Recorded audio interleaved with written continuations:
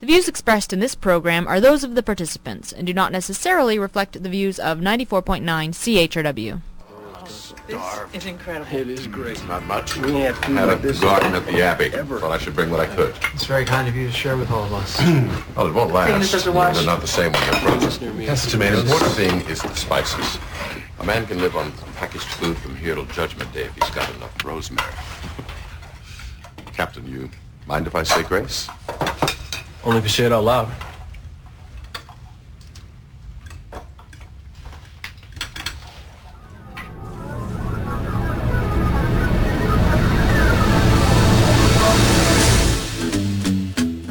Good morning, London. It is Thursday, February 21st, 2008.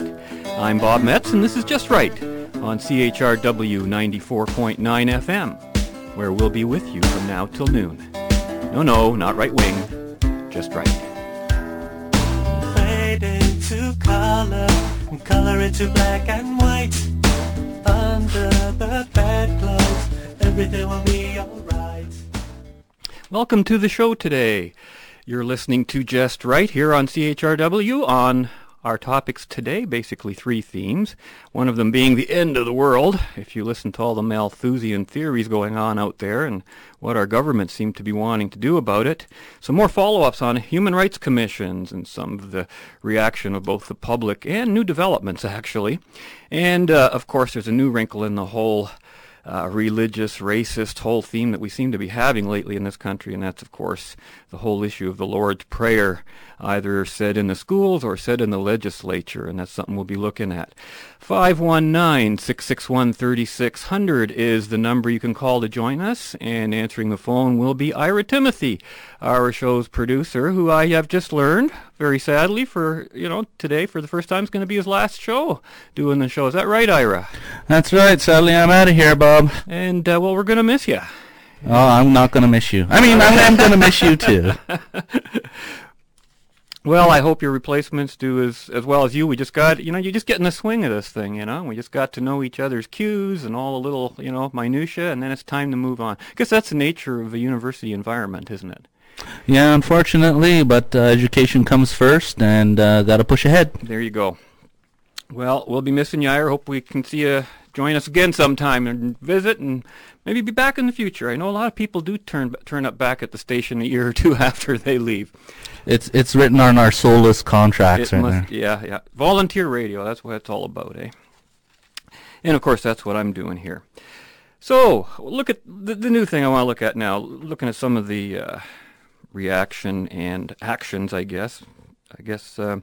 McGinty has decided that the Lord's Prayer is not in tune with the times, quote, according to the headline in one of the newspaper articles, and it says, the Lord's Prayer recited by the Speaker at the beginning of each Ontario legislative session does not reflect Ontario's diversity, Premier Dalton McGuinty said yesterday, and yesterday being the 13th of February in this case, and called for a new approach to begin daily proceedings. He says it was time to move beyond, quote, the Lord's Prayer to a more inclusive custom that better reflects Ontario's multiculturalism. Boy, if there isn't any evidence that we are obsessed with race and culture, it just screams at us from the papers daily. I don't know what moving beyond means either, but they want, of course, put together an all-party legislative committee that will seek input from citizens and religious groups. And, you might as well just go out and buy a can of fuel and toss it on the fire if this is the approach you're going to take to this thing.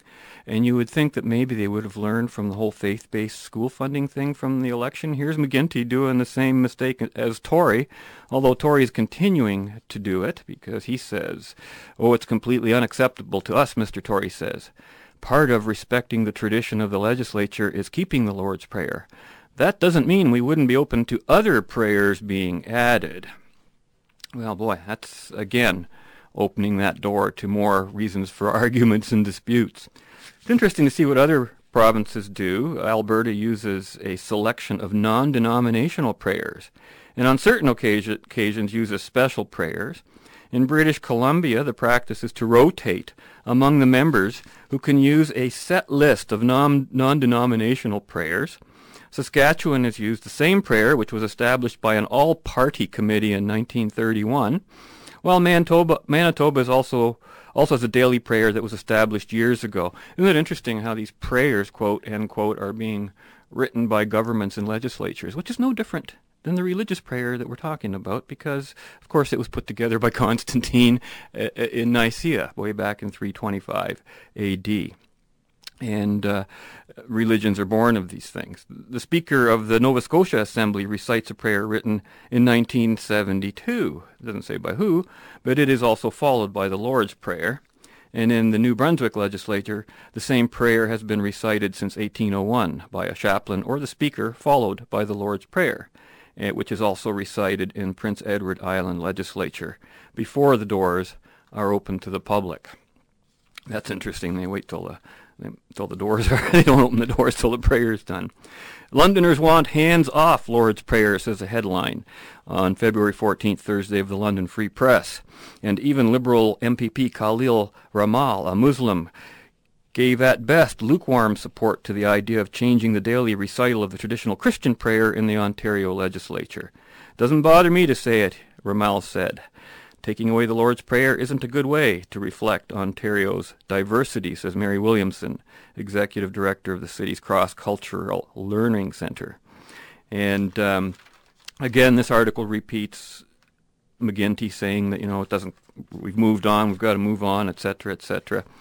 And interesting comment here. Diversity aside, the majority of Ontario residents from all faiths believe in the basic tenet of the Lord's Prayer, the existence of a supreme being, says former Conservative MPP Bob Wood. Why would that not be recognized, Wood said. Well, I would answer, who says it isn't being recognized, but do you recognize that in a legislature? Now, of course, he's adding he thinks it would be a big mistake to remove it, but doesn't mind if other prayers would be added. And John Tory again says he agrees it's time to revisit the Lord's Prayer in the legislature, but shouldn't be removed. It's completely unacceptable to us, he writes. But that doesn't mean we wouldn't be open to other prayers being added.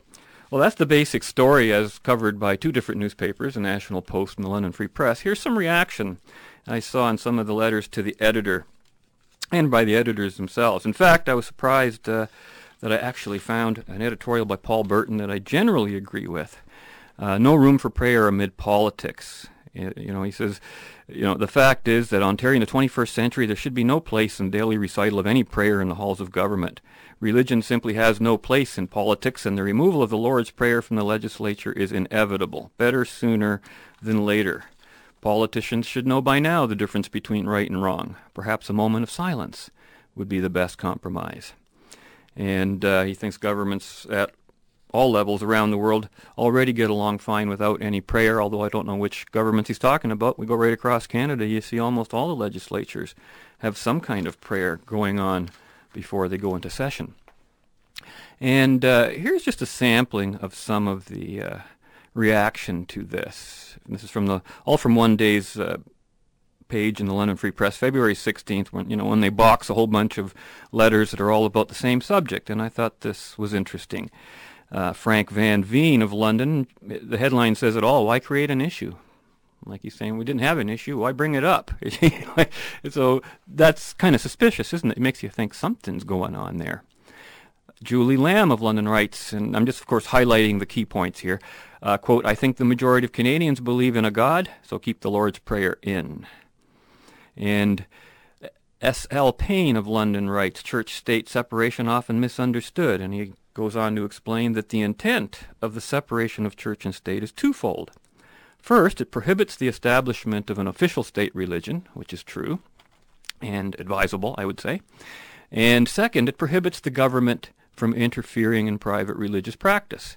And I think up to a certain point, unless those private religious practices actually begin to violate individual rights, that's where the state has to draw the line. I don't think it's about religion per se at all. I mean, you could have any sort of practice. It doesn't have to be religious, as long as you're not violating someone's rights and you're operating within an environment of consent and mutual respect. But he also adds that it does not prohibit religious practice or support within the government, as many incorrectly assume today. It offers the freedom of religion, not freedom from religion. Now, I understand what he means. Of course, true freedom of religion means freedom from religion, but you can't separate a person's faith from the person himself. And while he may sit in a parliament or a legislature, the values that make that person hold a certain faith will be generally the values on which they will legislate. And the few people that don't do that, they're the ones that always say, well, I'll do what the public wants. It's like, my values don't matter, I'll do what you want. And I often think they're a little scarier than the ones that may have a set of values that I don't believe in. Saying prayer is archaic, says Melissa Bell of London. And she says, the Lord's Prayer is still being recited in the legislature? How archaic are these rituals? And so she just sees it as a useless ritual, I guess. And J. Kirby Inwood of London also writes, stop forcing your religion on others. If you want to recite religious incantations, do so in private, he says. Dalton McGuinty isn't going far enough. Ban public prayer no matter what the form or the God, he says. Well, that's an absolute statement there, and we know how a lot of people probably feel that way. But here's the clincher, and this is from none other than Mohammed Almsri, of the national president of the Canadian Islamic Congress, same fellow that got involved in one of those Human Rights Commission's complaints. And he says, I'm just highlighting here, the letter's much longer, he says, the Lord's Prayer should be replaced not by another prayer, but with an inclusive and purposeful pledge to serve. Put the interests of the people above personal interests, he says. Above all, we who are privileged to serve in government must pledge not to misuse our power and to spend Ontarians' tax dollars only for the public good. Now, I often see statements like this, put the interests of people above our personal interests and things like that. Well, who are the people but a bunch of other people? It's one person versus another. We're all people. And if we're all being asked to sacrifice to the other guy, what's the other guy being asked to do? Who's he sacrificing to? Back to us? It's a completely contradictory logic, and all it does is place a third party in between, namely some representative of the state or some such, who gets to have the power, and that's what it's all about. It's about power, and people want to have that kind of power. But of course, the issue of the whole Lord's Prayer thing isn't so much about the fact that people can't pray in the legislature. They can. It's actually about the prayer being said aloud as part of an official ceremony. And the reason so many religious people of different faiths are saying, oh no, leave it there, we don't mind, is because they know that just by having any kind of religious ceremony, that it serves as a recognition of the state that it actually reveres some alleged supernatural being and is guided and obedient to it. And, that ethical commandments are just, come into being by, God said so without any rational grounds. And I think that's a very dangerous place to go.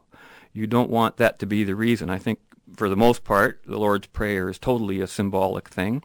And just to wind up on that, there's a real humor about the whole Lord's Prayer thing. And I just want to conclude with a quote from a book called The Heathen's Guide to World Religions. It was written by William Hopper about 10, 20 years ago, maybe longer. But he talks about all the various world religions, their histories, and some of the things that were going. He's talking about the life of Christ in this one example. Apparently this was just, during his later life when he was getting more followers and disciples. And here I quote, one noteworthy event in particular happened about this time. While he was teaching his disciples and trainees, one of them asked how he should pray to Yahweh. Jesu told him not to recite prayers or learn things by rote. Instead, said Jesu, you should just talk to Yahweh. He then went on to give an example of how a person should speak respectfully with a divine being. His example is what is now called the Lord's Prayer, and is learned by rote in most churches, and is recited daily around the globe. Talk about missing the point, says Hopper, end quote.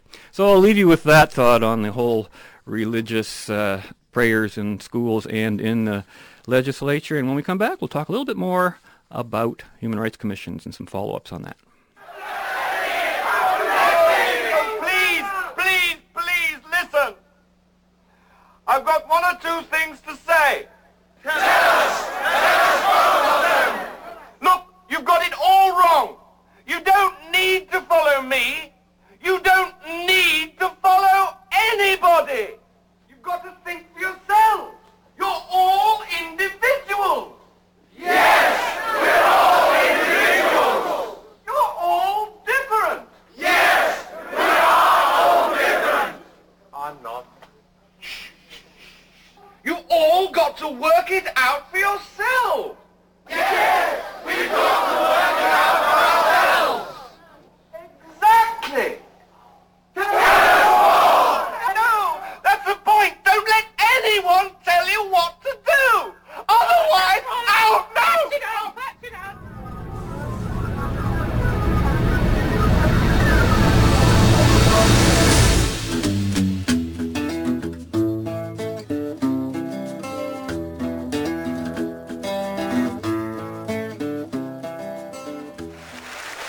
I can't figure out the relationship thing. You know, I'm married, sort of, but you can't, just once I'd like to see a movie that gets relationships. You know, I rented that movie Monsters Ball the other day, and it was supposed to show you that love can triumph over racism, which is a great message, but the casting was ridiculous. You got Billy Bob Thornton playing a racist corrections officer who somehow manages to overcome his racism enough to have sex with Halle Berry.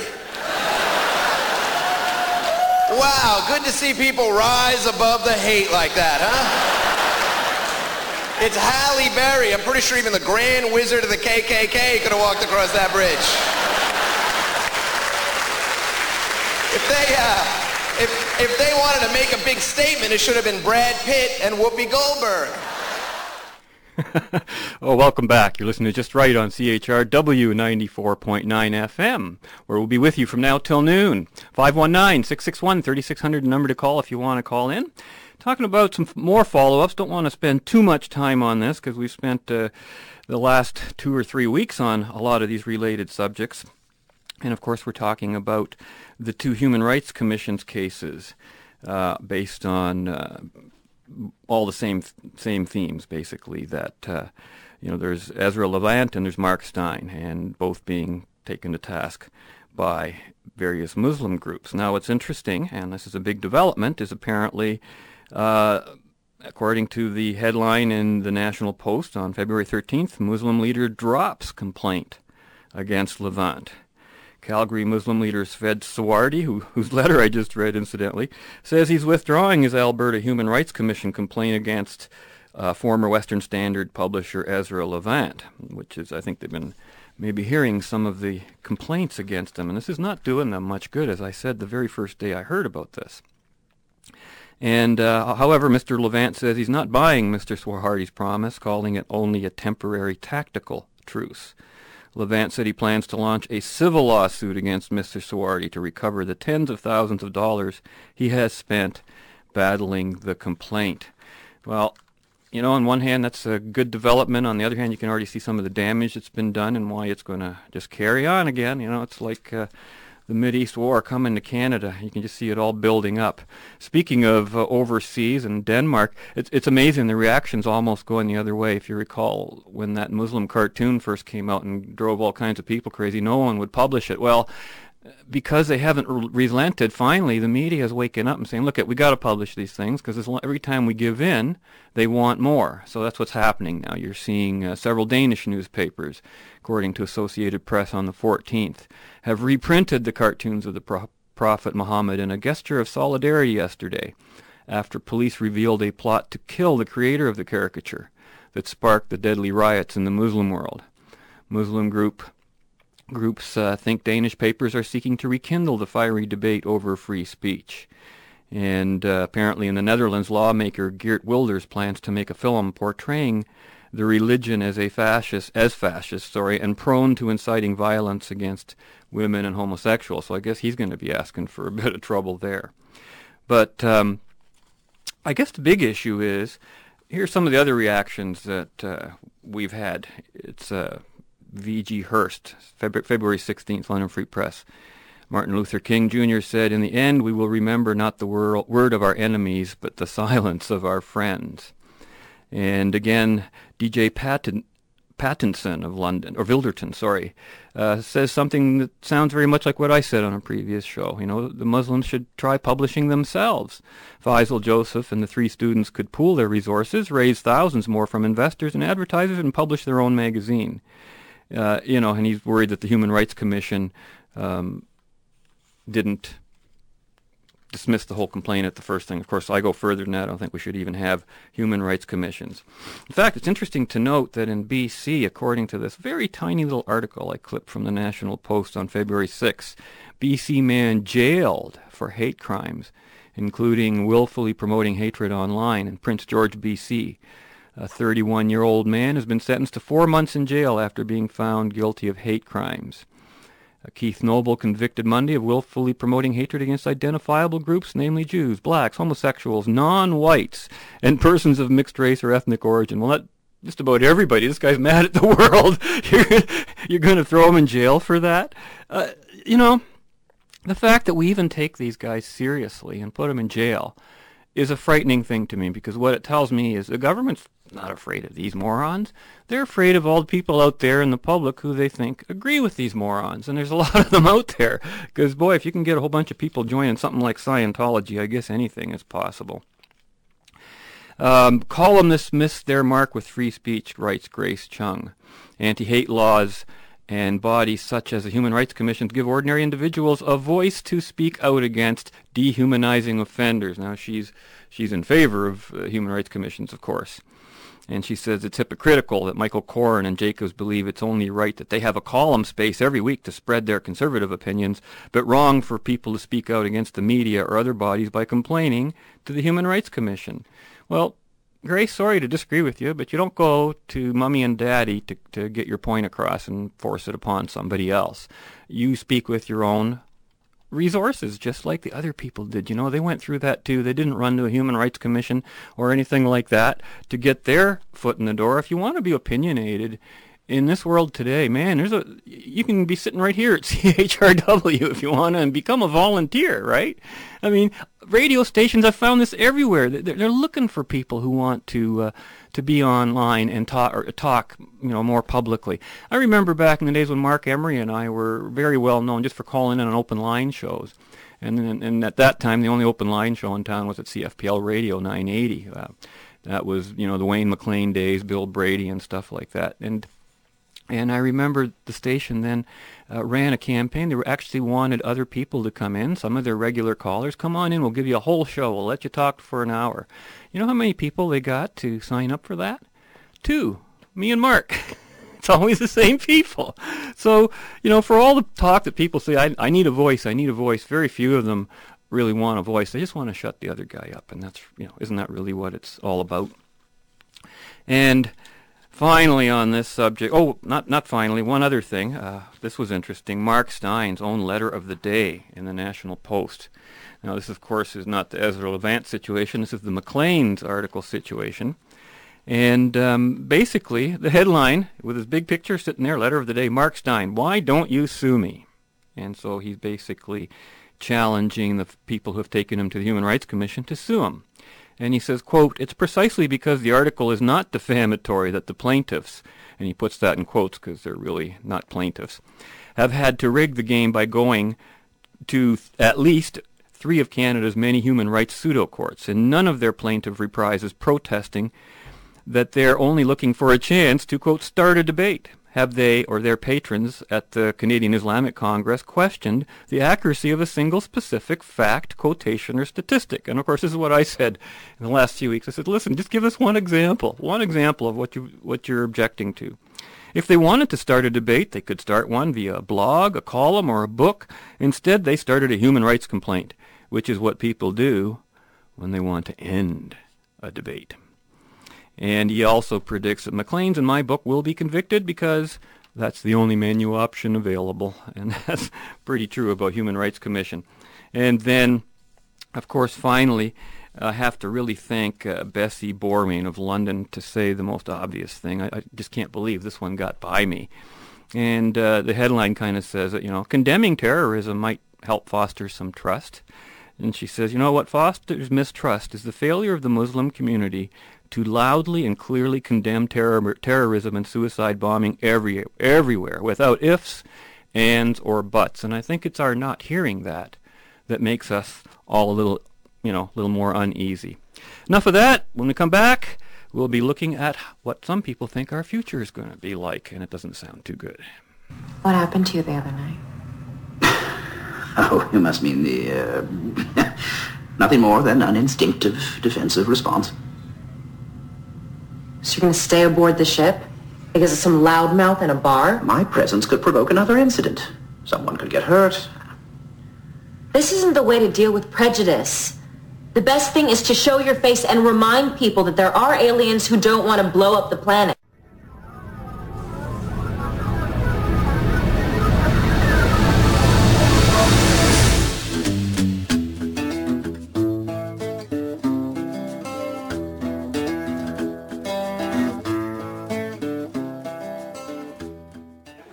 I hate donut shops, though. It's very dingy inside. You ever go to these places? Every virus in the world hanging in the air. I don't want your coffee. Boiling. Put it in the baggie. Don't touch it with your hands, please. Use your elbows if you have to. Thank you. A lot of depressed people in donut shops. The poor guy in front of me today. How do you want your coffee, sir? Black, like the future? There's a jar on the counter. Need a Prozac. Leave a Prozac. Welcome back. I'm Bob Metz. This is Just Right, and you're listening to CHRW Radio 94.9 FM. 519-661-3600, the number to call if you want to join us on our last subject heading, which I think will carry us to the end of the hour, and that's basically the whole theme, the end of the world, notes from the endarkenment side, if I may. A lot of people do see the future as being black, especially among them the people in the whole environmental movement and some of the situations that are coming up. Last week I made a reference to an editorial in The Londoner written by Gord Harrison, in which he encouraged his readers to reject, quote, a market first or a market-driven future based on the faulty assumption that the planet has an almost unlimited ecological capacity to support development and industrialization, end quote, and to support, quote, proper global management, end quote. Citing as his reasons for supporting this totalitarian green global movement, Harrison referred to his little green handbook, written by Australian nuclear physicist Ron Neilson. And yes, it's actually called the Little Green Handbook. That's not a nickname. That's actually the name of it. And Ron Neilson argues that the 7 critical trends that are shaping the future of the planet are the population explosion, diminishing land resources, diminishing water resources, destruction of the atmosphere, the approaching energy crisis, social decline and conflicts, and the increasing killing power. Now, I dealt with a lot of those issues last week, and I'm not going to go into them in great detail this week, but had regular listener Gord called me up after the show, and he suggested that I should research the famous bet that apparently happened between two people, Julian Lincoln Simon versus Paul Ehrlich, on population explosion. And Paul Ehrlich, of course, was the author of the popular book, The Population Bomb, which argued that mankind was facing a demographic catastrophe, with the rate of population growing quickly, outstripping growth in the supply of food and resources. Whereas Simon, on the other hand, was very skeptical of such claims, Julian Simon, who, by the way, has passed away since. Now, the face-off apparently occurred in the pages of the Social Science Quarterly, where Simon challenged Ehrlich to put his money where his mouth was. In response to Ehrlich's published claim that, quote, if I were a gambler, I would take even money that England will not exist in the year 2000, end quote, a proposition Simon regarded as too silly to bother with, Simon countered with a, quote, public offer to stake U.S. $10,000 on my belief that the cost of non-government controlled raw materials, including grain and oil, will not rise in the long run. And he said you can name your own terms, select any raw material you want, copper, tin, whatever, and select any date in the future, any date more than a year away. And Simon would bet that the commodities price on that date would be lower than it was at the time of the wager. Ehrlich and his colleagues picked 5 metals. Now remember, the guys they're getting to pick which metals that they think are going to go up. It's like the house, they get to be the house in this case, and that they thought would undergo big price rises. And they picked chromium, copper, nickel, tin, and tungsten. And then on paper, they bought each $200 worth of each of these metals for a total bet of $1,000. using the prices on September 29, 1980 as an index. And then they designated September 29, 1990, 10 years later, as the payoff date. If the inflation-adjusted prices of the various metals rose in the interim, Simon would pay Ehrlich the combined difference. If the prices fell, Ehrlich would pay Simon. Now, between 1980 and 1990, the world's population grew by more than 800 million, the largest increase in one decade in all of history, and still is, by the way, so that means the next decade wasn't as large. But by September 1990, without a single exception, the price of each of Ehrlich's selective metals had fallen, and in some cases had dropped right through the floor. Chrome, which had sold for $3.90 a pound in 1980, was only down to $3.70 a pound in 1990.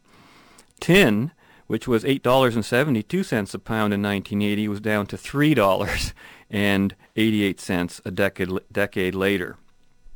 So as a result, in October 1990, Paul Ehrlich mailed Julian Simon a check for $576.07 to settle the wager in Simon's favor.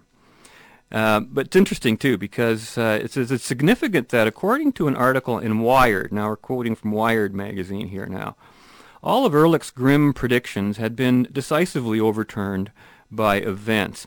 This is one of the things I see that demographics is very weak on. They always take the assumption that whatever is happening today will continue to happen. Like, if we keep growing at today's rate of X, then Y will happen. And that's probably true if you're just thinking linearly and think that people never change their mind, never change their actions, and never turn left or right, but just keep going straight without even slowing down. And it just doesn't work that way. Ehrlich was wrong about higher natural resource prices, about, quote, famines of unbelievable proportions, end quote, occurring by 1975, about, quote, hundreds of millions of people starving to death in the 1970s and 80s around the world, and entering a genuine age of scarcity. In 1990, for his having promoted the greater public understanding of environmental problems, Ehrlich received a MacArthur Foundation Award, Foundation Genius Award. And Simon always found it somewhat peculiar that neither the science piece nor his public wager with Ehrlich nor anything else that he did, said, or wrote seemed to make much of a dent on the world at large. For some reason he could never comprehend, people were inclined to believe the very worst about anything and everything. They were immune to contrary evidence, just as they'd been medically vaccinated against the force of fact. Furthermore, there seemed to be a bizarre reverse Cassandra effect operating in the universe. Whereas the mythical Cassandra spoke the awful truth and was not believed, these days experts, quote, end quote, spoke awful falsehoods and they were believed. Repeatedly being wrong actually seemed to be an advantage, conferring some sort of puzzling magic glow upon the speaker. And I think that pretty much explains Al Gore in a nutshell. He's in the same category, totally.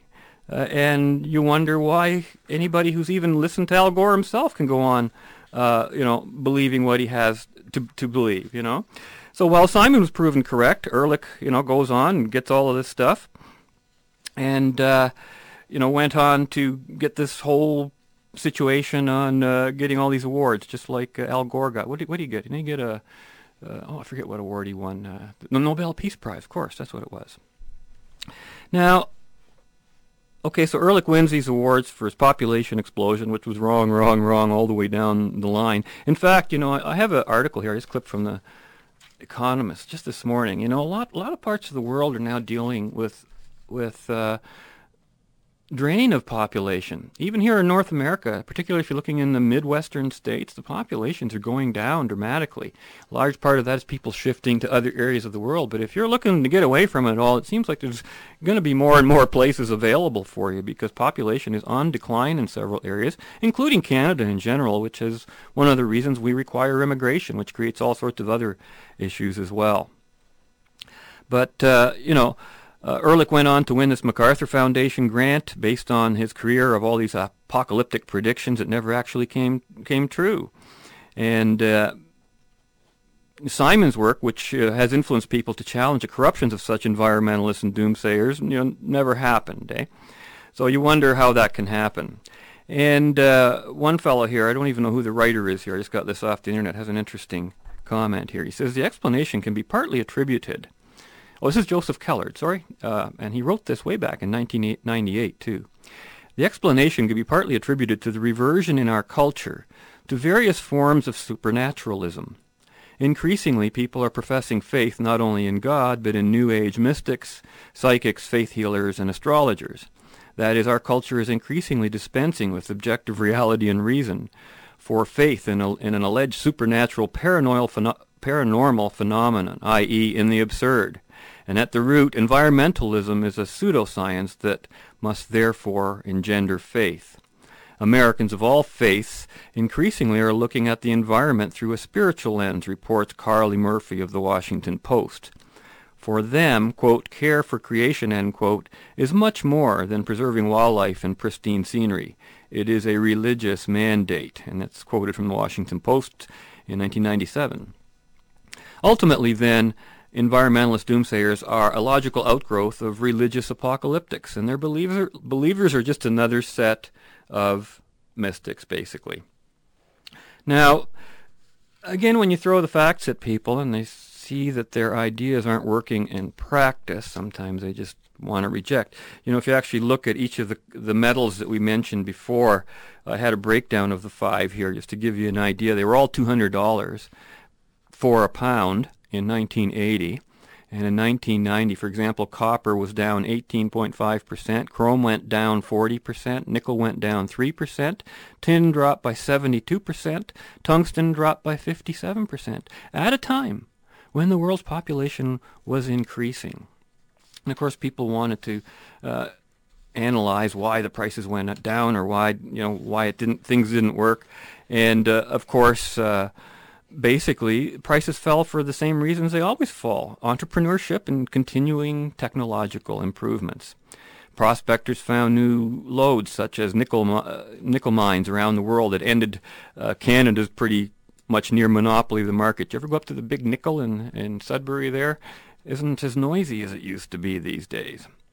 Thanks to computers, new machines, and new chemical processes, there were more efficient ways to extract and refine the ores for chrome and other metals. And for many uses, the metals were replaced by cheaper materials, notably plastics. That's another thing you hear, too. You know, people always think that we have to use this one particular metal, even oil they talk about like that, as though when the time is right, we won't just switch over to some other kind of alternative. And it's already happening. It's just not happening fast enough for the environmentalists. And, of course, you can go to plastics. Telephone calls went through satellites and fiber optics instead of copper, so you can imagine what that did to the copper market for a while there. And ceramics placed tungsten in cutting tools. Cans were made of aluminum instead of tin. So, clearly, it wasn't just a matter of more production. It could have been a matter of less demand for the things that already existed because of alternatives coming in that might have been deemed to be better. And, however, of course, the naysayers keep on not wanting to believe that there's any lesson to be learned. And one person here writes, the bet with Simon doesn't mean anything. Julian Simon is like the guy who jumps off the Empire State Building and says how great things are going so far as he passes the 10th floor. He says he thinks all of those metals will go up eventually. And so the faith is there, you know. And interestingly enough, both Simon and Ehrlich offered new criteria for a second bet that you might have heard about, but they were unable to agree on the terms of that bet before Simon's death in 1997. Simon originally offered to repeat the original bet, but Ehrlich, despite his insistence that, quote, those metals will go up eventually, declined. In The Ultimate Resource 2, Simon offered this blanket wager offer. He says, I'll bet that just about any environmental and economic trend pertaining to basic human material welfare will show improvement in the long run. For their part, Paul Ehrlich and Stephen Schneider offered a series of 15 items pertaining to material human welfare that they were willing to bet would worsen over the next decade. And the criteria included rapid climate change associated with global warming could pose a major threat of increasing droughts and floods, more nitrous oxide, emissions of the air pollutant sulfur dioxide in Asia will be significantly greater in 2004 than in 1994. There will be less fertile cropland per person in 2004 than 1994. Less agricultural soil per person in 2004 than 1994. Less rice and wheat grown per person in 2004. What else they got here? Less firewood available in 2004 than in 1994. Virgin tropical moist forest would be significantly smaller. There's a lot I'm skipping here. More people will die of AIDS in 2004 than 1994. Sperm counts of all human males will continue to decline. And the gap in wealth between the richest 10% of humanity and the poorest 10% will be greater in 2004 than 1994. Now, interestingly, the items, they're totally different. The items offered by Ehrlich and Snyder dramatically highlight a different approach between them and how Simon would look. I mean, the first 5 items, for example, don't even really pretend to measure human welfare. Like, who's talking about all these specific gases in the atmosphere? And some of their suggestions are even odder. The proposed bet on income inequality, for example, seems strange because income inequality between the top 10% and the bottom 10% will be much higher on January 2000th than it was in January 1st, 1900. Yet by every measure, the bottom 10% is better off than they were 100 years ago, and that's absolutely the case. Another issue, too, is we might have less fertile cropland. And we might have less land, like in terms of growing food. I don't know if you've ever been to Epcot Center down in the Disneyland and Disney World complex in Florida, but boy, if you go in, I think it was in one of the, I'm trying to think of the name of the pavilion we went into, because it was definitely done by a food producer. It might have been one of the chocolate companies, actually, but they had this place there where they actually grew the food that they served in the restaurants inside right there on site. And part of the trip was they'd take you through and you'd watch this food growing. And it didn't grow in land. It grew above the land in all this hydrofoil type of stuff. And it was just amazing how much they could grow in a very tiny area. And it was stunning that they could feed all those people going through this place. And so the idea that, again, we're going to be running out of land when we don't even need the land for agriculture as much as we did before, I think is a little spurious. Even one of the other issues, the depopulation again in the mid-states, one of the reasons cited for that is because of increased efficiency in farming. You don't need that many people working the farm anymore when you've got these huge machines that are working on the land, etc., etc. Now, basically, of course, this bet never came to pass. Of course, Simon died before they actually came into to agree to any terms, and the problem was that they wanted all 15 propositions as a package deal, and that was just something Simon wouldn't accept when Ehrlich and Snyder insisted that that be the case. So that way they could argue, if even one of our little minutia points were correct, we're right and you're wrong.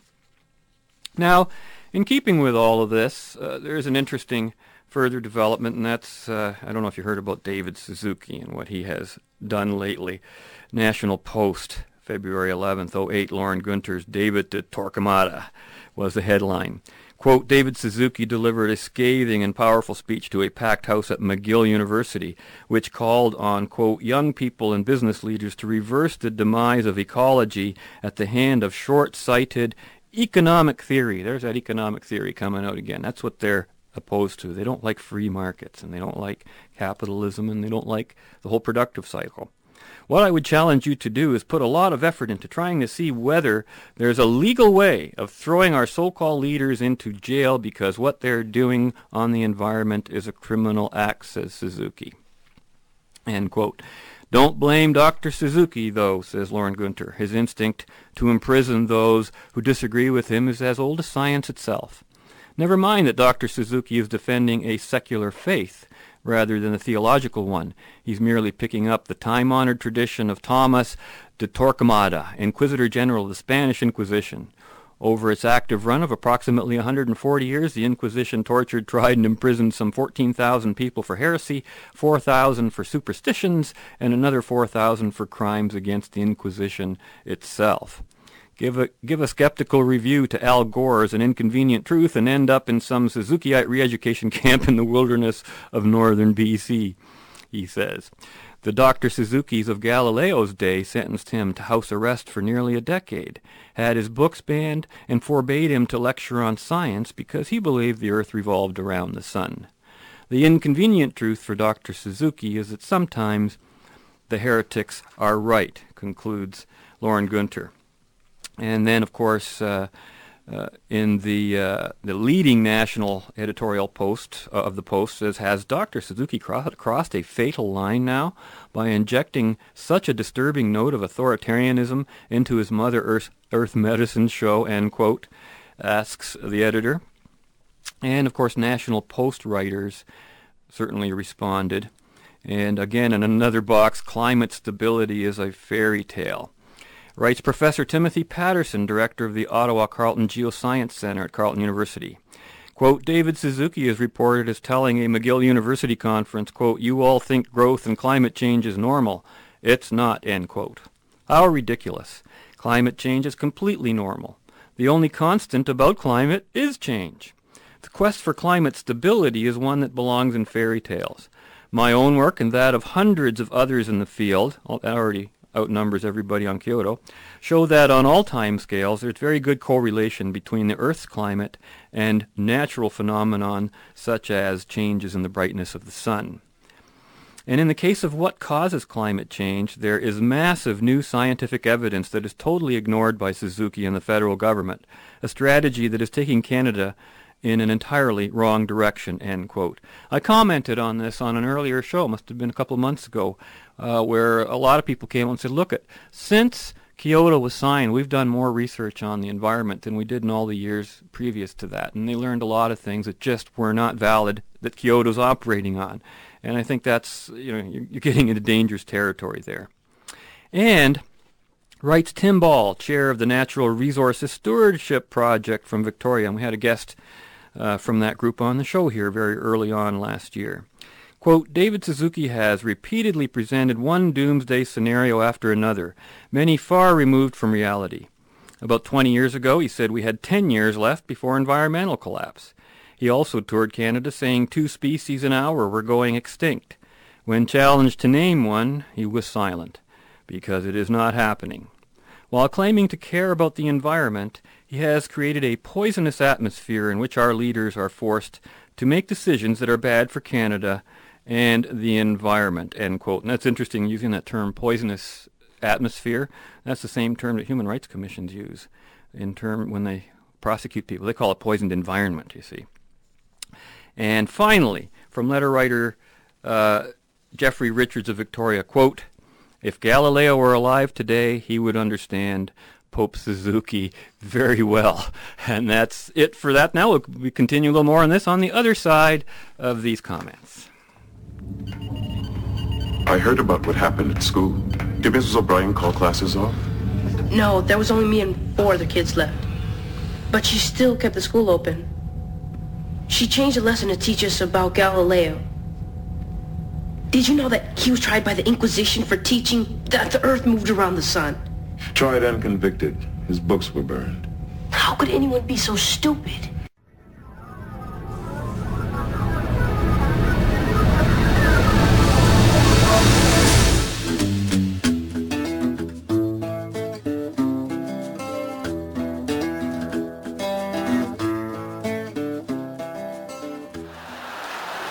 Recently had like a little family get-together. That's always fun. Usually it's just, 10, 12 of us. This time my cousin found out every relative in the phone book that he could find, invited them over. So 53 of us. And the whole purpose was he wanted to introduce his new fiancée to the entire family at once for the very first time. Brave or stupid, I don't know, but he did it. Having met her, I have to tell you, she's a lovely, lovely woman. However, she told us that she was a vegan. I had no idea what this was. I'm like, a what? She's like, I'm a vegetarian to the next level. I'm like, wow, are you in deep trouble, sister? Our family thinks veal is a vegetable. We're pretty sure it rubbed up against a carrot as it frolicked through the garden.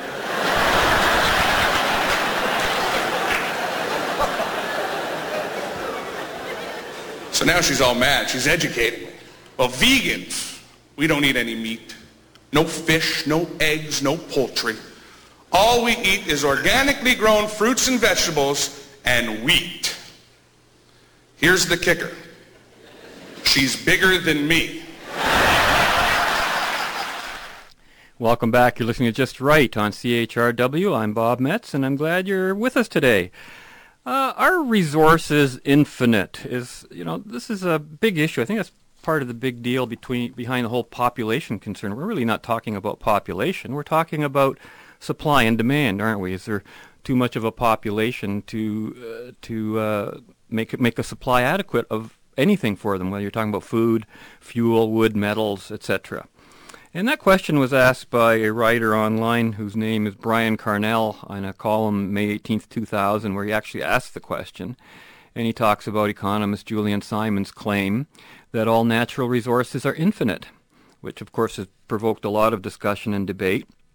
And when an economist says that, it does not mean that that there's an infinite number or an infinite amount of gold or copper atoms on the Earth, because of course the mass of the Earth is finite, and you might argue that the universe has a finite mass as well, although that would be irrelevant to being as small as us compared to the universe.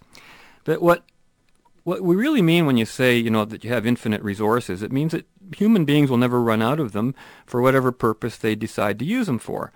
And it kind of contradicts what environmentalist activists are always saying. And we've already given a couple of examples where people switch from one metal to another, where the prices have gone down. And the basic issue, of course, is, as Brian Carnell says, he says that the insight Simon has here is that people don't buy resources. Instead, they buy services. People don't, for example, buy large lumps of iron. They buy cars, which perform a service, quick and efficient transportation. They don't buy copper wire. They buy telephones and allows quick communications. So if you can replace the metals or whatever is of concern with something else that can serve the same function, the problem really doesn't even exist. I found an interesting person who kind of disagreed with the whole thing. It's interesting what he has to say here, and didn't give a name, but this opinion I've seen before. Quote, God has given us all the resources we need. I think there is much validity in technical optimism, even though it should not be looked upon as some sort of false god or magic cure-all.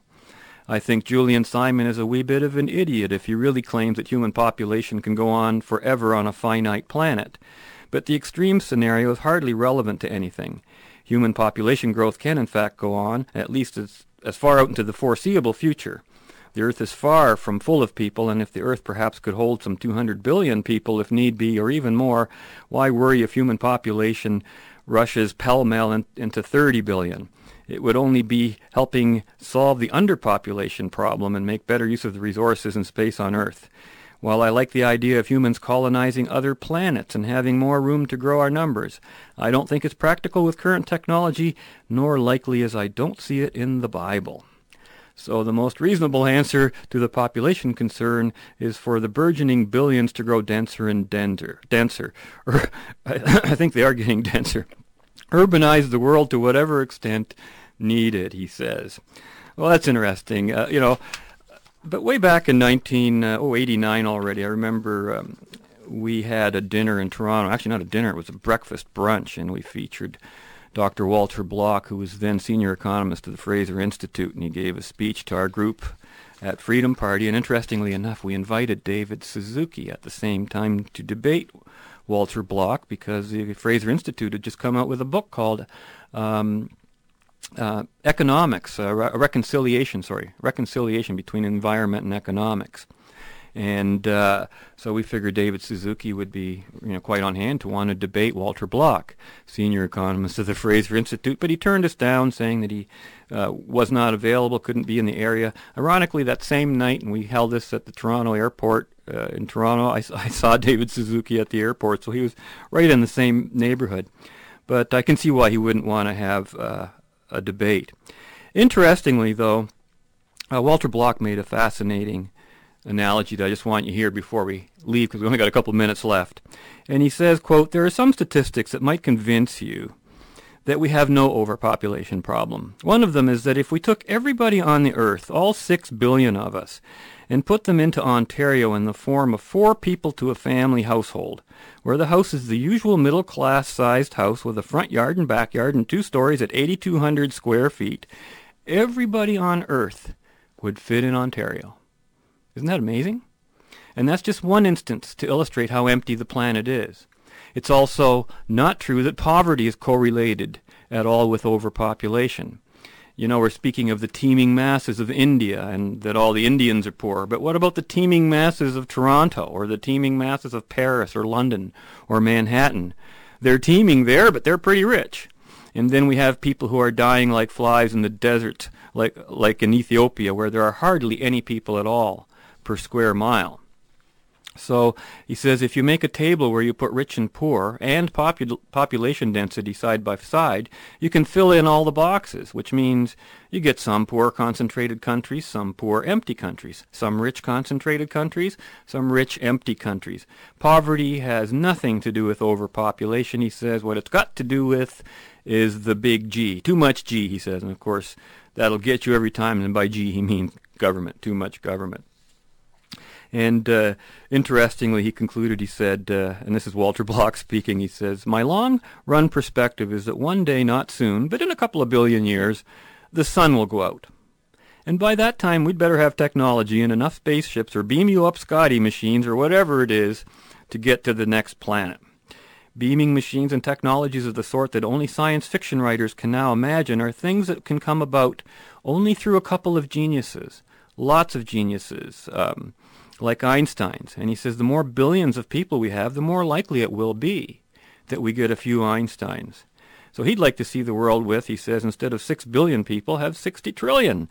And I think we'd all fit very happily if we didn't have any zoning laws that say you can't erect any more than 10-story buildings.